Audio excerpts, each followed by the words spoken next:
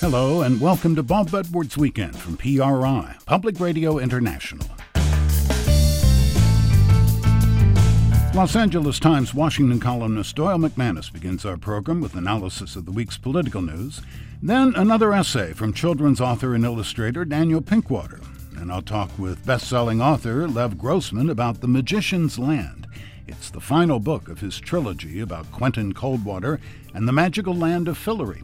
Grossman is also the book critic for Time magazine and comes from a family of creative siblings. One brother is a sculptor, another designs video games.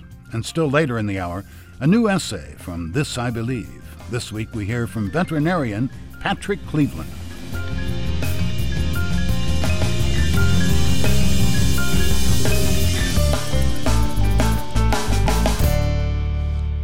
The news is next. Support for Bob Edwards Weekend comes from SiriusXM Radio, where some artists are so important they have their very own channels. It's all Elvis, all the time on Elvis Radio Live from Graceland. Go to SiriusXM.com for details. This is Bob Edwards Weekend.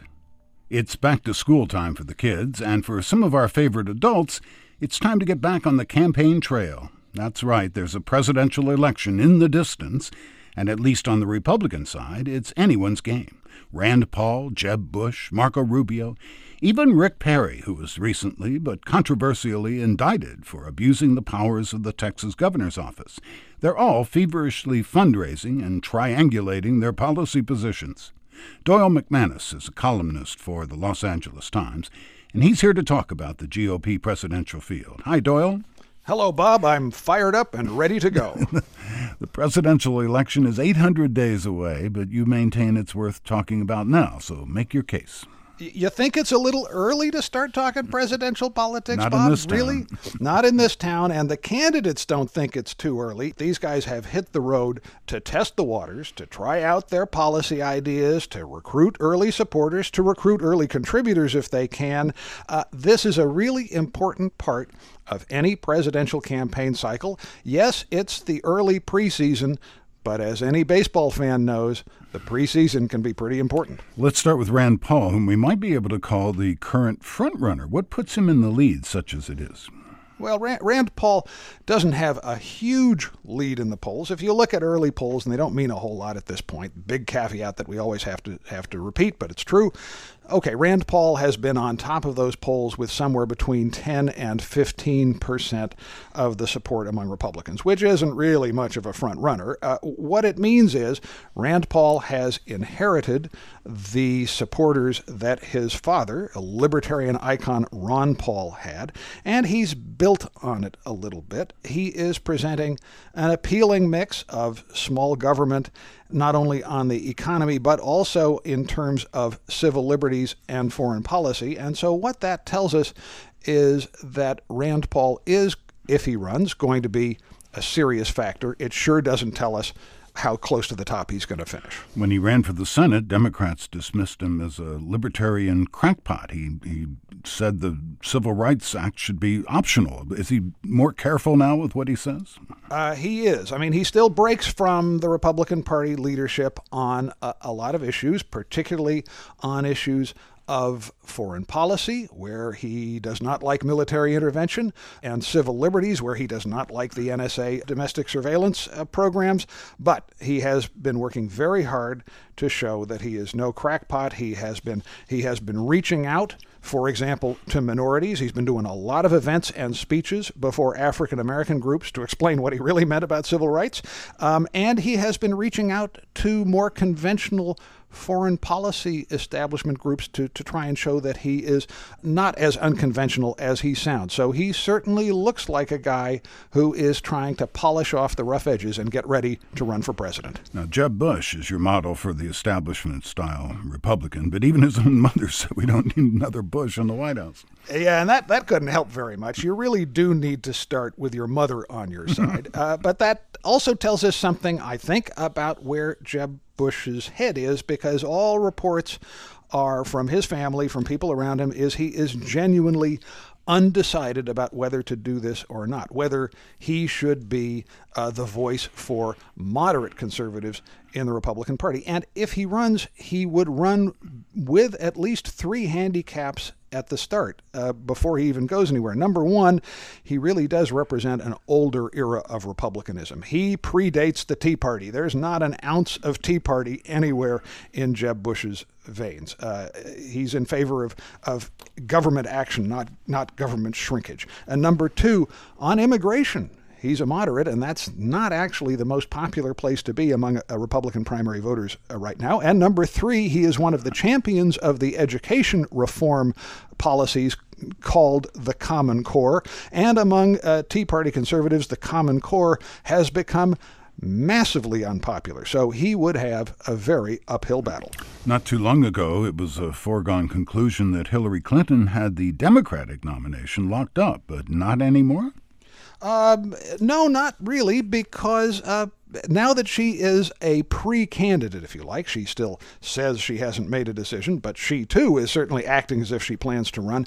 She's having to talk about her positions. And once you talk about positions, well, somebody's going to disagree with you. And just this past few weeks, she got into a fascinating argument with President Obama over foreign policy, beginning with her book about her time as Secretary of State, and then continuing with a couple of interviews in which she said she would have been tougher on Syria, she would have sent aid to Syrian rebels earlier, and she would have had a different approach on Egypt. She would have been more skeptical about helping the democratic insurgency there. Well, the problem is that an awful lot of Democrats like Barack Obama's cautious, minimalist approach to foreign policy. They like his allergy to military intervention anywhere, and they don't like hearing that Hillary Clinton is more hawkish, even though she was always more hawkish than Barack Obama. So those liberals need a candidate. Who's that candidate going to be? Well, Elizabeth Warren, the senator from Massachusetts, says she's not going to do it no how. So the liberals have a champion now in Bernie Sanders, the independent candidate from Vermont. We'll just have to see if anybody other than Bernie Sanders gets in as well. Remember when the only thing between Hillary Clinton and the presidency was Chris Christie?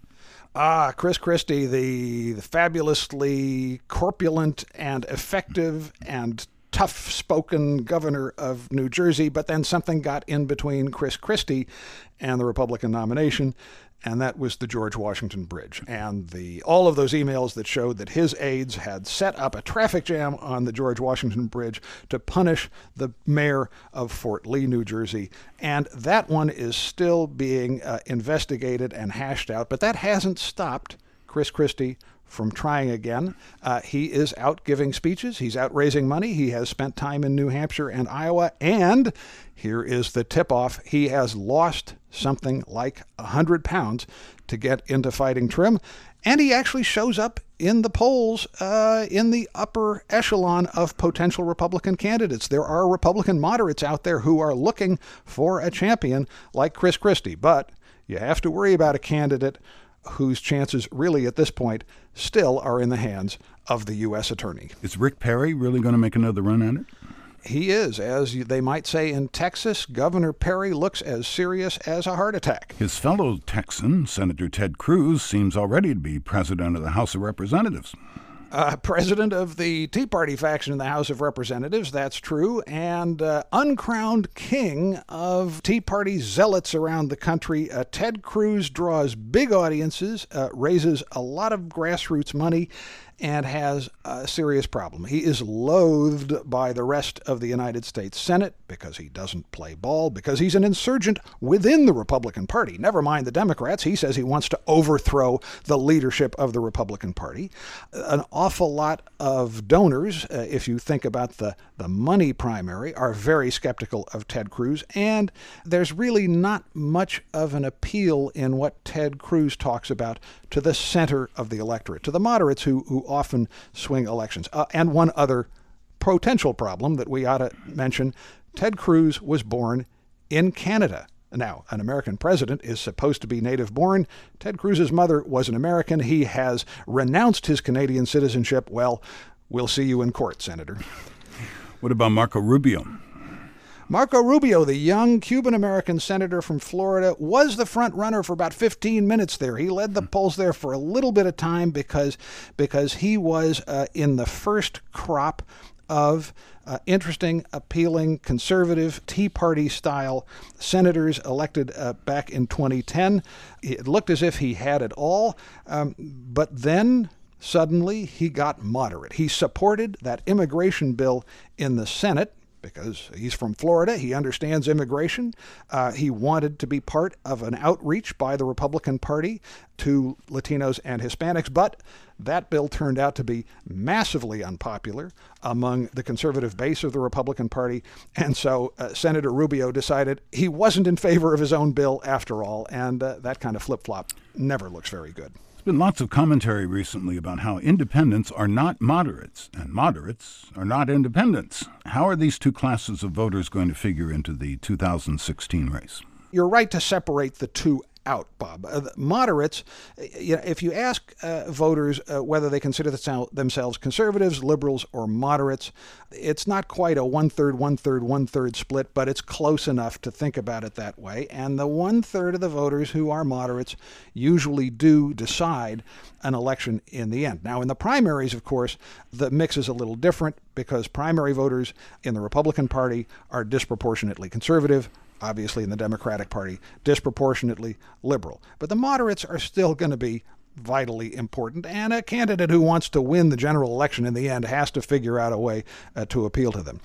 We often talk about independents. The problem with that label is it's usually misleading because there are an awful lot of thoroughly partisan voters, Republicans who've never voted for a Democrat, Democrats who've never voted for a Republican. They'll tell a pollster, I'm an independent, because that's part of their psychological self-definition, if you like, but it's a label that's becoming less and less useful. Republicans got a lot of mileage out of their Southern strategy. What was that, and will it still have gas for the next guy? The Southern strategy, of course, we just had a celebration of the 40th anniversary of Richard Nixon's resignation, and Richard Nixon was one of the champions of the Southern strategy because that was the Republican Party's appeal to white voters in the South who were upset by the Democratic Party's turn to the left and the Democratic Party's sponsorship of civil rights legislation in the 1960s. There are an awful lot of people who would say there was some veiled racism involved. Smart Republican politicians always tried to steer it away from that and make it about law and order. But you still have that phenomenon that Republicans, including Mitt Romney in 2012, generally succeed in winning a majority of the white vote. The problem they face is that the white vote is no longer a majority of the American electorate, or you can't use it to compile a majority of the American electorate anymore. The Republicans internally need desperately to figure out a way to appeal to people who are not white Southerners, including African Americans, including Latinos and Hispanics, and they are taking a long time to figure out exactly how to do that. Is there anyone sneaking up from the cheap seats who is not a national name but has impressed you as a politician, like maybe a certain U.S. Senator from Illinois circa 2007? Well, sure. The United States Senate is always full of people who think they could be a president and in many cases could be a president. And I will name two Republicans who are worth watching in the future. One is Mike Lee of Utah, a thoroughly conservative, Tea Party-attuned Republican who is a lot like Ted Cruz, only a lot more likable. And the other, in the moderate to conservative camp, is Bob Corker of Tennessee, former mayor of Chattanooga, a real problem solver who has tried to be one of the people creating bridges between Democrats and Republicans in the Senate. Both of those are interesting Republicans who could run for president a while from now, but they don't appear to be doing it so right now, and there's a very simple reason for that. If you think about the long list we've been talking about, the one thing this party doesn't need right now is more presidential candidates. Thank you, Doyle. Thank you, Bob. Doyle McManus is a columnist with the Los Angeles Times. And now, from current politics to ancient history, children's book author and illustrator, and sometimes sculptor, Daniel Pinkwater shares the story of his attempts to commune with the stonemasons who came before him, using as many of his senses as possible. When you want to leave a message for ages yet unborn, you make it in 3D and out of something hard. Paintings are handy for patching the roof. Manuscripts give comforting heat when burned, and poems are made by fools like some who are listening at this moment. If you want to be sure that your contribution to culture has a chance of being appreciated much, much later, hack it out of granite. So it is that students of sculpture always make friends with the distant past. Your Egyptian or Sumerian stonewhacker employed pretty much the identical tools and methods to the modern exponent of the art, and no doubt had many of the same problems. When you spend your days making graven or cast or hammered together images, you start to feel kinship with these old dead guys. Thus, as a young would-be sculpturer, I visited the art museums a lot, but no less the museums of ethnology. My favorite haunts were the Brooklyn Museum, a special treasure with its halls of Pacific, Northwest Indian, and African and Oceanic art, and the American Museum of Natural History, which has 10 of everything the Brooklyn's got, but not displayed as well. And there was one other place, in its way better than either museum, a shop on the west side of Manhattan called the House of Antiquities. This place sold to the public artifacts that were completely authentic, but not of museum quality. The various dynasties of Egypt left behind as many scarabs and faience beads as we will leave Coke bottles. Likewise, earthenware lamps, little pitcher-like jobs, were the light bulbs of the ancient world, and frangible as they are, enough survived that the House of Antiquities could make a profit selling them at $7 or $8 a time. Of course, the appeal of this shop was that you could handle everything and even take it home with you if you desired. It was a little hole in the wall in the bad neighborhood. You'd ring the bell, they'd unlock the door. In attendance was not some desiccated scholar, but a friendly Zoftig woman of the Bronx, the best kind, whose enthusiasm and informality made the experience even more like visiting a shop in Rome or Constantinople in the very old days. I think her name was Edith. Everything I bought there I have since given away. Some bronze Byzantine rings, a set of arrowheads from Amlash, an 18th century Siamese Buddha, a Ptolemaic coin with a wonderful head of Zeus, his hair and whiskers curling everywhere. That piece I kept the longest, carrying it in my pocket for years. It was there, in the House of Antiquities, that I tasted a mummy case. Edith had gone into the back to answer the phone or fetch some additional artifacts to show me, and I was scrutinizing this very nice mummy case, not special, like everything in the place, just a good example of a late dynastic wooden, gessoed, and polychrome box in good condition. The lid was off and stood beside the thing. The interior painting was in fine shape. One of the edges was chipped, revealing an inch or two of plain wood, very smooth with tiny wormholes. I'd been looking the object up and down, touching it lightly, turning the lid around to look at the painting on the other side, and now I tasted the wood. I had and have no idea why. I touched the tip of my tongue to that chipped spot. It was not an inconclusive experience. I felt an electric jolt that went right down to my heels. For 1/100th of a second, I thought I felt a blast of hot, dry air, and may have glimpsed or almost glimpsed a sky and horizon illuminated by a sun that had not shone for millennia. The only physical experience I remember which was comparable was the time my brother gave me a pinch of powdered pit viper, which some Asians use as a tonic. Edith returned, and perceiving my expression gave herself away as a fellow mummy taster. "What did you do?" she asked accusingly. "I tasted the mummy case." "Never do that," she said. "You don't know what sort of chemicals they use on those things." "I read somewhere that in the Middle Ages they'd take ground-up mummy as medicine." "Well, keep your tongue in your mouth around here," Edith said. "That mummy case is dynamite." You can see that's why the shop was superior to a museum in many ways. You can't learn a thing by licking the glass at the natural history. Children's book author and illustrator Daniel Pinkwater. His most recent novel is titled Bushman Lives. You can read more of his work and listen to his podcast at his website, pinkwater.com.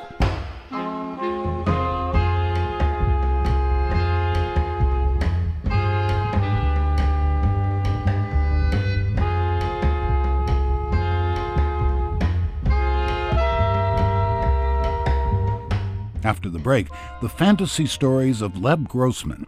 You're listening to Bob Edwards Weekend.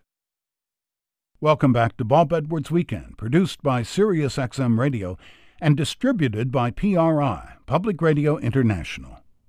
Time magazine book critic and best-selling author Lev Grossman has always been a fantasy geek, so imagine his delight when the current reigning god of the genre, Game of Thrones author George R.R. Martin, said of The Magicians, the first book in Grossman's fantasy trilogy, "It is to Harry Potter as a shot of Irish whiskey is to a glass of weak tea."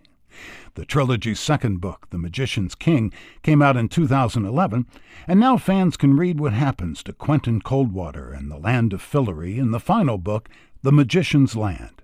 The Magician's King ended with Quentin banished from Fillory, and this third book starts with Quentin taking refuge in his old college, Breakbill's Academy of Magic. We start our interview with author Lev Grossman reading a passage from his new book, The Magician's Land. It wasn't nostalgia exactly. Quentin didn't miss the old days, but he did miss Fillory. It was only when he was finally alone in his room, not a king's room, a teacher's room, a very junior teacher's room, with the door shut, that Quentin allowed himself to really, truly long for it. He yearned for it. He felt the full force of what he'd lost. He lay down, stared up at the faraway ceiling, and thought of everything that was happening there without him. The journeys, adventures, and feasts, all the various magical wonders all across the length and breadth of Fillory, the rivers and the oceans and trees and meadows, and he wanted to be there so badly that it felt like his desire should be enough to physically pull him out of his flat, hard bed, out of this world, and into the one he belonged in. But it wasn't, and it didn't. How is this longing different from what Quentin felt when he was a kid, when he wished he could go to Fillory but knew it wasn't real? I'm very glad you asked that. It goes to the heart of what the book is about. This is the third book in a trilogy, and what we're after, of course, is closure. And what we see is Quentin, he returns to a lot of places he's been in the first two books, and he meets a lot of the same people. But we see, because he's repeating these things, we see that he's not the same. He passes challenges that he was afraid of the first time around, and stands up to people he couldn't stand up to. And here we see Quentin doing, and I can't think of a better word for it, he's mourning. He's feeling sadness. It's surprising how difficult it is sometimes to feel sadness. Just sit there and let it flow. But that's what he's doing. And I think it's the best thing he could do at that moment. Having lost Fillory, he's feeling the loss. Would the Quentin readers met in The Magicians have been able to deal with losing Fillory? He wouldn't have been able to deal. He wasn't ready for that. He would become bitter. He would be angry. He will feel depression, which is not the same thing as sadness. What we're seeing right now is a Quentin, he's grown up, for lack of a better word. Fantasy is often about coming of age, which is a cliche, but it's a very real thing that everybody has to do, and it's not so easy to do it. And what we see now is a Quentin who's come of age. What does maturity mean in a fantasy world? Isn't the whole point of Fillory and its inspiration, Narnia, that this is a place of innocence and youth? One of the things that made me want to write the book in the first place was, I grew up on reading the Chronicles of Narnia, and I loved them. I loved them just to distraction. But, Lewis was he was in love with youth. He was in love with childhood and innocence, and he saw a lot of power in them, and it was a power that you lost when you grew up. And that's a very real and compelling vision to me, but I started asking questions when I myself got to my 30s, which is that it? Is it all over when you grow up? Or is there a kind of magic and a kind of power you get in maturity? And I decided there was, and I wanted to write a book that showed that, and it showed it quite starkly by being in the tradition of Lewis and these writers who did place magic as something that was in childhood, but take that magic and give it to adults and see what that feels like. One character in this book, Rupert Chatwin, is critical of the black and white morals of the Fillory books. Is this Rupert's or Lev's opinion? It's a little bit of a gloss. I like putting opinions that I won't cop to myself in the mouths of my characters. Creates a little bit of deniability. But yeah, there is built into the fantasy genre. It's part of the tradition. It's part of the conventions. There is a certain moral simplicity when you're reading Tolkien and you meet an orc. You can tell He's evil because he looks evil. Everybody who's bad looks bad. People who are good tend to look good. And it's all right to kill them. It's all right to kill an orc because he's an evil creature. But, it's not always so easy in real life to tell the orcs and the humans apart. Do we lose something of the fantasy world by making it more complicated? It would be my position that we don't. Fantasy is a genre that is itself growing up. When I started writing The Magicians, it was partly in response to books like Neil Gaiman's American Gods or Susanna Clarke, Jonathan Strange and Mr. Norrell. These were books that really complicated fantasy. They really wrote fantasy that was beautiful and virtuosic and self-aware in ways that I hadn't seen before. And I felt like there was a little bit of a movement afoot, and I wanted to be part of it. And one of the things that I discovered is when you take a genre and you challenge its central assumptions, you challenge the conventions it's built on, just the way Alan Moore did with Watchmen and then superhero stories, or William Gibson did with the cyberpunk books, Neuromancer. When you challenge a genre, it doesn't fall apart; it gets stronger. That's what I did here. I went after some of the sacred cows of fantasy, and I feel as though it doesn't make the genre weaker, it doesn't fall apart. It makes it more interesting. Your kings and queens are fantasy savvy. These guys know their Tolkien and Rowling, and yet one character, Eliot, says he doesn't deal in fiction. He was in the messy business of writing facts. What's the trick of writing characters who aren't fooled by the genre? Well, it began with almost a thought experiment, and it was a thought experiment about Harry Potter. I was interested in Harry. I'm a huge Harry Potter fan, and I wanted to write a story in that vein. And I thought about the fact that Harry, when he shows up at Hogwarts, he doesn't appear to ever have read a fantasy novel, which I found odd. I feel like if I grew up in a closet with my sort of abusive foster family, all I would have done would be sit and reread C.S. Lewis and Ursula Le Guin over and over again, which I more or less did anyway. So I experimented with the idea, well, if there really were a school for magic, I imagine the people who went there would themselves have read a lot of fantasy, and when they got there, they would compare the experience they were having to the books they'd read, and they'd be forced to deal with the fact that life isn't like fiction, and sometimes you're not the hero of the story. And that's something that Quentin has to come to terms with, and they all do in different ways. Who else did you draw from for this book? I drew a lot from C.S. Lewis and from Rowling, and I wear those influences on my sleeve. But I think one of the things that complicates my fantasy writing is that I have a background in literary fiction, for lack of a better term for it. I went to graduate school in literature, so I've read very heavily outside the genre. So I draw, for example, a lot on Evelyn Waugh. Brideshead Revisited is a major influence on these books, the way he depicts moving from innocence to experience. And T.S. Eliot, The Wasteland, was a major influence on this book in particular, which is a book about a broken land that needs to be healed. And that's what Eliot was writing about. So is this you appeasing your literary upbringing? You're the son of writers. Appeasing is a very ugly word. I'm not doing anybody any favors. I'm looking for the language that can allow me to talk about these feelings that I'm processing, and that's what I found. One of the exciting things for me initially about The Magicians was that I felt so rebellious writing it. My parents are English professors. They were.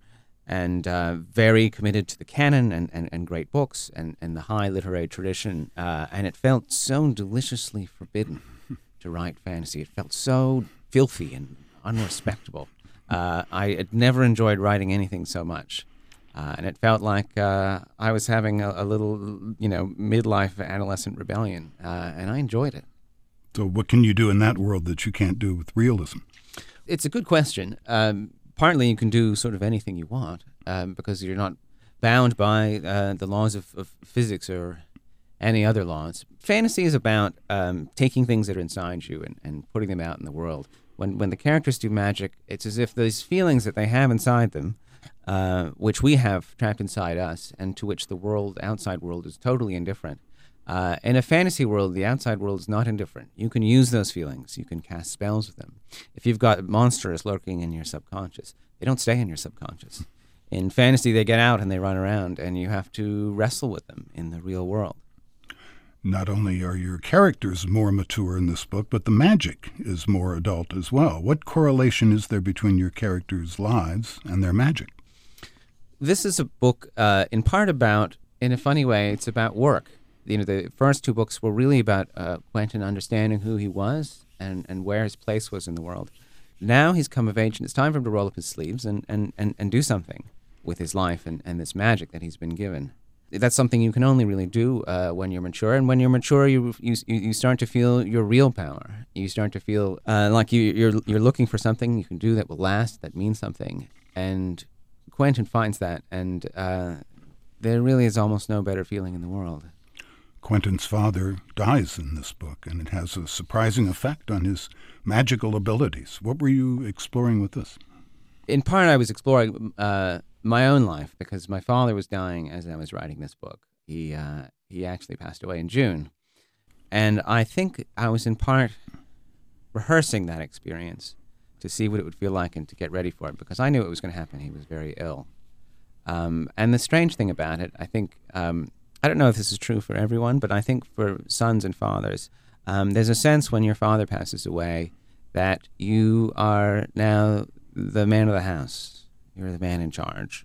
There isn't somebody looking over your shoulder who's going to rescue you if you screw up and fix your mistakes.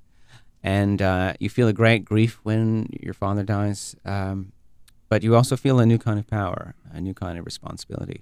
It's your job now to be the man around the place, whatever that means. And it is strangely empowering. My conversation with writer and Time magazine book critic Lev Grossman about his book, The Magician's Land, will continue after this break. You're listening to Bob Edwards Weekend. Welcome back to Bob Edwards Weekend. I'm speaking with best-selling writer Lev Grossman about his book, The Magician's Land, the final installment in his trilogy. Inspired by Harry Potter, Narnia, and plenty of more and less literary works, Grossman consciously brought a 21st century world to his fantasy series, particularly in how he wrote magic. Well, I wanted to write magic in a very particular way when I wrote The Magicians. I had always had a little bit of a pet peeve, two pet peeves with the way magic was being described in fantasy. One was I felt it was too easy. I felt as though it had become a little bit domesticated. It's something you can teach kids, like in Harry Potter.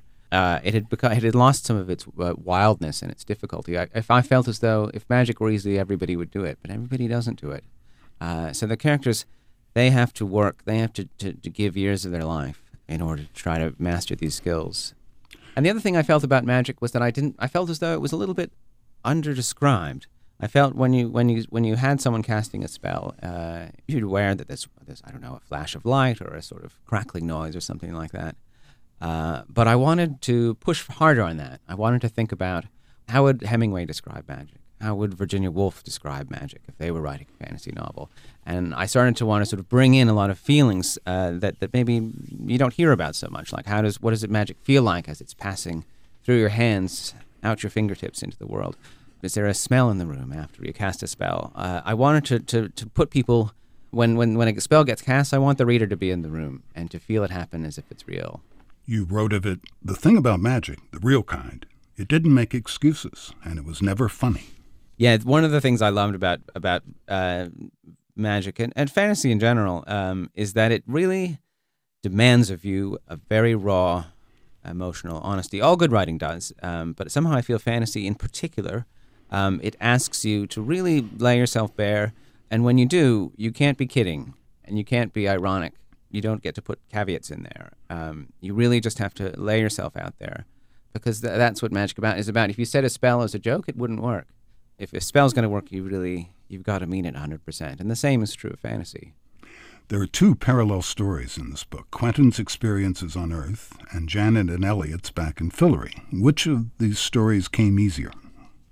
The one that came easier was the one set in Fillory, maybe because it's in part a more conventional story. It is a convention of fantasy that if you have an enchanted land, that land must be dying and fading away. The same way in Middle-earth, the Third Age, I think it is giving way to the Fourth. The elves are fading away. and you feel as though it's slipping away around you. And I wanted to put Janet and Elliot in that place, in a fantasy land that was dying, and I wanted them to be pissed off about it. I didn't want them to close their eyes and calmly accept it. I wanted them to fight back, and that's what they do. Quentin returns to teach in the place where magic started for him, Breakbill's Academy. How did Breakbill's change for you as a writer since writing The Magicians? I wanted to bring Quentin back to Breakbill's. I felt as though when he left it, I wasn't quite done with it. And when he returns, he returns as a very low-ranking member of the faculty. He's more or less an adjunct professor. And I wanted it to be, in a funny way, I want to say sort of demystified. When he went initially, he was terrified of the professors and in awe of everyone and everything. I wanted him to return with a sense of mastery and a little bit of a sense that now he knows what goes on in the senior common room, and actually it's quite dull and petty. It's not, the magic isn't gone. There are still very strange and very dangerous things lurking in Breakbills, as we see in great detail. But Quentin's take on them is a little bit different now. This book also introduces a new set of magicians to readers, including Plum, who becomes a central character. Tell me about her. Well, it's one of the threads running through the books is that magicians tend to have something wrong with them. They tend to be broody and moody, and they have a melancholy streak. And Plum does too, but it's not uppermost. Uppermost with Plum is somebody she does not brood. She doesn't sit on her hands and bite her fingernails. She has a kind of a can-do attitude. And I wanted to prove to readers, but first of all to myself, that I could write a character like that and have them be interesting. They didn't have to be a nervous wreck or a manic depressive. They could be somebody who is more or less on an even keel. And I wanted to show someone like that who was quite interesting, and also who could do her own kind of magic. Not all magic has to come from pain necessarily. Was it nice to have someone new to explore? She's good company, and one of the things I like about her is that while she admires Quentin and knows that he's a highly skilled magician, she's not afraid of him, and she's not afraid to give him a hard time, which I quite enjoyed. I've spent about 10 years writing Quentin, and sometimes I've wanted to give him a hard time, and with Plum there, I can actually do it. Since The Magicians came out, you've become an important member of the fantasy set. What's it been like to find yourself as a creator of that world and not just a consumer of it? It's the most wonderful thing, and it's strange. And if I weren't a fantasy novelist, I would say that it was a magical experience. Maybe I could say it anyway. A couple of weeks ago, I was in San Diego and I sat on a panel with George R. R. Martin. Well, George R. R. Martin is one of the main reasons that I write fantasy. I'm reading his Song of Ice and Fire novels, which they're bigger now than they were, but he started writing them in the 90s, and they were major inspirations to me, and I thought of him as this well-nigh godlike being. And then I found myself sitting at a table with him, and he and I were taking questions from fans. It's a glorious feeling. It's a very good feeling, and I think it's not an accident that Quentin has some very satisfying experiences in this book. He finds work that's very satisfying for him and very meaningful, and I think that's a reflection of the fact that I found that kind of work too. How has writing these 3 books changed your relationship with fantasy? Let's see. That's a good question. Before I started writing these books, I had a funny relationship with fantasy. I read it constantly, all the time. But then I had a sort of double life as a reader, where I read a lot of literary fiction as well. And I tended to write about literary fiction as a critic, but not so much the fantasy, and I didn't sort of talk about it with people. Writing fantasy, first and foremost, involved my kind of coming out to myself as a fantasy reader, and a fantasy reader who accepted and celebrated it. It's something that, it's an important part of who I am. And I was also a bit afraid of fantasy. It seemed so. It's this sort of wonderfully powerful, kind of free way of telling stories. I never believed I could do it, and then I tried it and I did. So being a fantasy reader and fantasy writer is now, it's a big part of who I am. I'm talking with Lev Grossman. His latest book is titled The Magician's Land. It completes a trilogy about the adventures of Quentin Coldwater in the fantastical world of Fillory. Game of Thrones, based on George R. R. Martin's book, is HBO's highest-rated show ever. I've seen promos for other fantasy series. What's going on in our society that makes this a good time for fantasy writers? It is a good time, isn't it? And I think there is something going on. I'm very conscious that, in the late 20th century, 80s and 90s, the big pop culture crazes were tended to be science fiction. They tended to be Star Wars and Star Trek. And then Harry Potter arrived, and hot on his heels came the Lord of the Rings movies. And suddenly we're in the 90s, and this twilight, the reigning preoccupations of our culture were fantasy and not science fiction. Somehow we collectively, we shifted our gaze a little bit away from science fiction, a little bit more towards fantasy. And I think we must kind of, as a people, maybe have gotten a little bit interested in the questions that fantasy asks and the answers that it gives. Science fiction is so preoccupied with technology and how we interact with it and how it's shaping our future. I wonder if we maybe lost a little faith in technology and wondered maybe if fantasy could offer us something, magic could offer us something. But for whatever reason, that's what people seem to need right now. It seems to be the kind of stories they need to tell and the kind they need to read. Fantasy used to be a very small, intimate club. Has all this popularity been good for the genre? Certainly, when I was a child, growing up in the 80s, fantasy felt like a very small club and not a club that a lot of people wanted to be a part of. There was, one felt something of a stigma, and that has changed more than I ever could have believed possible. The idea that a fantasy novel could be a worldwide obsession, a fantasy movie or TV show be, a huge, huge hit, that idea did not exist.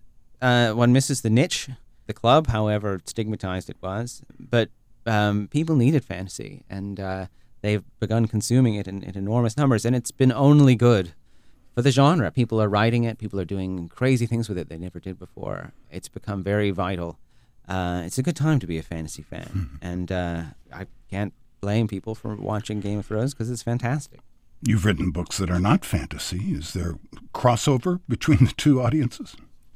Oh, there is, definitely. The Magicians in particular, I think, attracts a double audience of people, of fantasy fans, but also a lot of people who read literary fiction pick it up. Very, very often I get someone saying, I don't like fantasy, but I like this, or this is the first fantasy novel I ever read. And it's interesting because you realize that fantasy readers are in some ways much more adventurous than literary readers. Fantasy readers will venture out of the fantasy aisle into literary fiction if they see something that attracts their attention. Less often, I think, do I see literary readers going into the fantasy aisle. You're a book critic for Time magazine, and you write fiction. Is there a transition you have to mentally make as you go from critic to writer? When I'm writing fiction, the critic goes away. Don't know where he goes, but he gets the hell out of there. He knows that he's not wanted at that particular moment. I think it would be rather paralyzing if I felt as though the book critic of Time magazine was looking over my shoulder as I wrote, because he would see how terrible my early drafts are, and I wouldn't be able to go on. The Magicians was optioned for a TV series a few years ago. What's the latest with that? Well, it was optioned by Fox, and Fox had a script written for it, and it was a terrific script, and they did not make it. They shelved it. And eventually, as options do, the rights reverted back to me, and it was optioned again, this time by a couple of other writers who wrote a great script, and they sold it to Sci-Fi, and that's where we are now. We are we're casting, and we're getting a director. They're going to build break bills or find someplace that looks a lot like break bills. It's pretty tremendously exciting. This is the last book in the trilogy, The Magician's Land, but I'm happy that it's kind of starting all over again in a new medium. So what's your role in it? I believe my role I believe I have a title, and the title is something like creative consultant, which means that I can say whatever I like, and they can listen to me or not. Much of The Magician's Land is about loss and acceptance. Was this in part for you as the series came to a close? Are you really ready to leave these people behind? I think so. When I started writing The Magicians, I was dealing with some very pressing, rather difficult situations and needs and emotions that I was dealing with. And The Magicians trilogy, in a way, has been a way for me to process those feelings, and to some extent to exorcise them.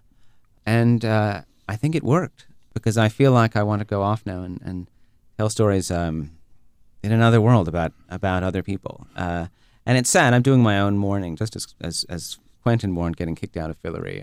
I'm mourning getting kicked out of the Magician's books. But I also realized it was time. Are you done with fantasy too? I don't think so. I don't think I am done with fantasy. When I started writing fantasy, that's when I found my voice as a writer. And I felt as though I was getting my real emotions on the page for the first time. I don't think I could ever go back. Thank you very much. Thank you. It's been a pleasure. Lev Grossman. His book is The Magician's Land. And this brings me to what I believe. I believe that life is a spiritual struggle. I believe in being gracious to others. I believe in the power of science fiction. I believe in singing badly. I believe that God lives in the space between people. I believe in so much more than freedom of speech, and I believe that it is time we all took a stand. This I believe. 9 years ago, Hurricane Katrina devastated much of Louisiana and the Mississippi Gulf Coast. For those of us who saw the aftermath on television, the event has faded from memory. But for the people who lived through it, like this I Believe essayist Patrick Cleveland, Hurricane Katrina changed their lives forever. I moved to the Mississippi Gulf Coast 16 years ago to work in my first job as an associate veterinarian. After a while, I met a girl named Nicole, and we eventually married. Nicole's parents owned a house right on the beach in Bay St. Louis, Mississippi. Nicole's father was an engineer, and he built a very strong house of steel and concrete. We had done very well in that house during storms, until Hurricane Katrina. On the morning of August 29, 2005, our lives changed forever. Nicole walked outside and found the tide out farther than she had ever seen. Then the wind started blowing in and the water started rising. Before long, the waves were pounding into the concrete house and through strong wooden shutters. The waves punched through, and the ground floor and basement began to fill up. The water rose very rapidly. The refrigerator floated and banged around the kitchen as a result of the relentless waves. We moved to the second floor, and before long, the water was banging against the second-story windows. In short order, the second-story wall was gone, and nothing separated us from this terrible storm. We held onto the wall studs as best we could. I was standing on the second floor in ankle-deep water, and the waves were over my head. Sometimes waves would knock us down, and we would scramble to our feet. Nicole's mother, Joan, needed our help getting out of the water several times. The storm kept intensifying. A very large wave knocked us down, and while we were catching our breath, another one washed us out. I became pinned under the roof of the back porch, and I had to push myself deeper into the water to get out. I swam and thrashed and held on to a tree. The rest of the family was nowhere to be found. Waves would wash me out of one tree, and I would grab onto another. My clothes were washed off, leaving me scratched and cold. After about 8 hours, the storm calmed and the wind changed directions. I had no idea how high up in the tree I was or how deep the water was. My lungs were full of water, and I was not doing very well. But I knew I had to get out of that tree. I also knew that I did not want to swim for hours. In the distance, riding the waves, I spotted something white. This object would descend down the 8-foot waves and rise back up. It kept coming in my direction. I soon figured out it was one of those circular life preservers found on the side of ships. It kept coming my way. I then decided when it came close enough I would go for it. Amazingly, this ring-shaped float came directly to me. I just knew it was sent from God. I jumped out and floated on that white ring until I could stand on land.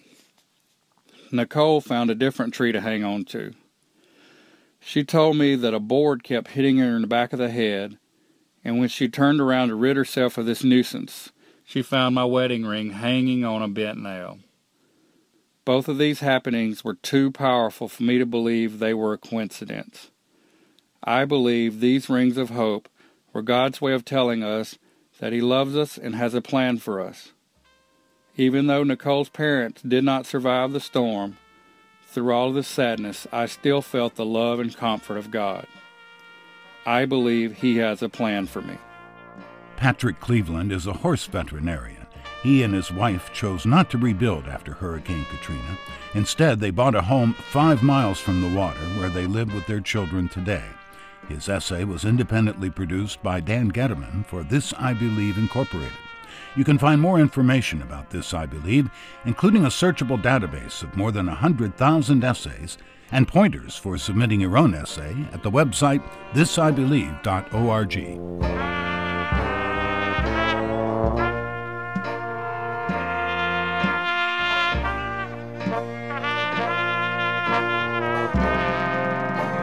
Bob Edwards Weekend is produced by Ed McNulty, Dan Bloom, Chad Campbell, Kim Dawson, Andy Cubis, Christy Miners, Bridget McCarthy, Jeffrey Reddick, and Shelley Tillman.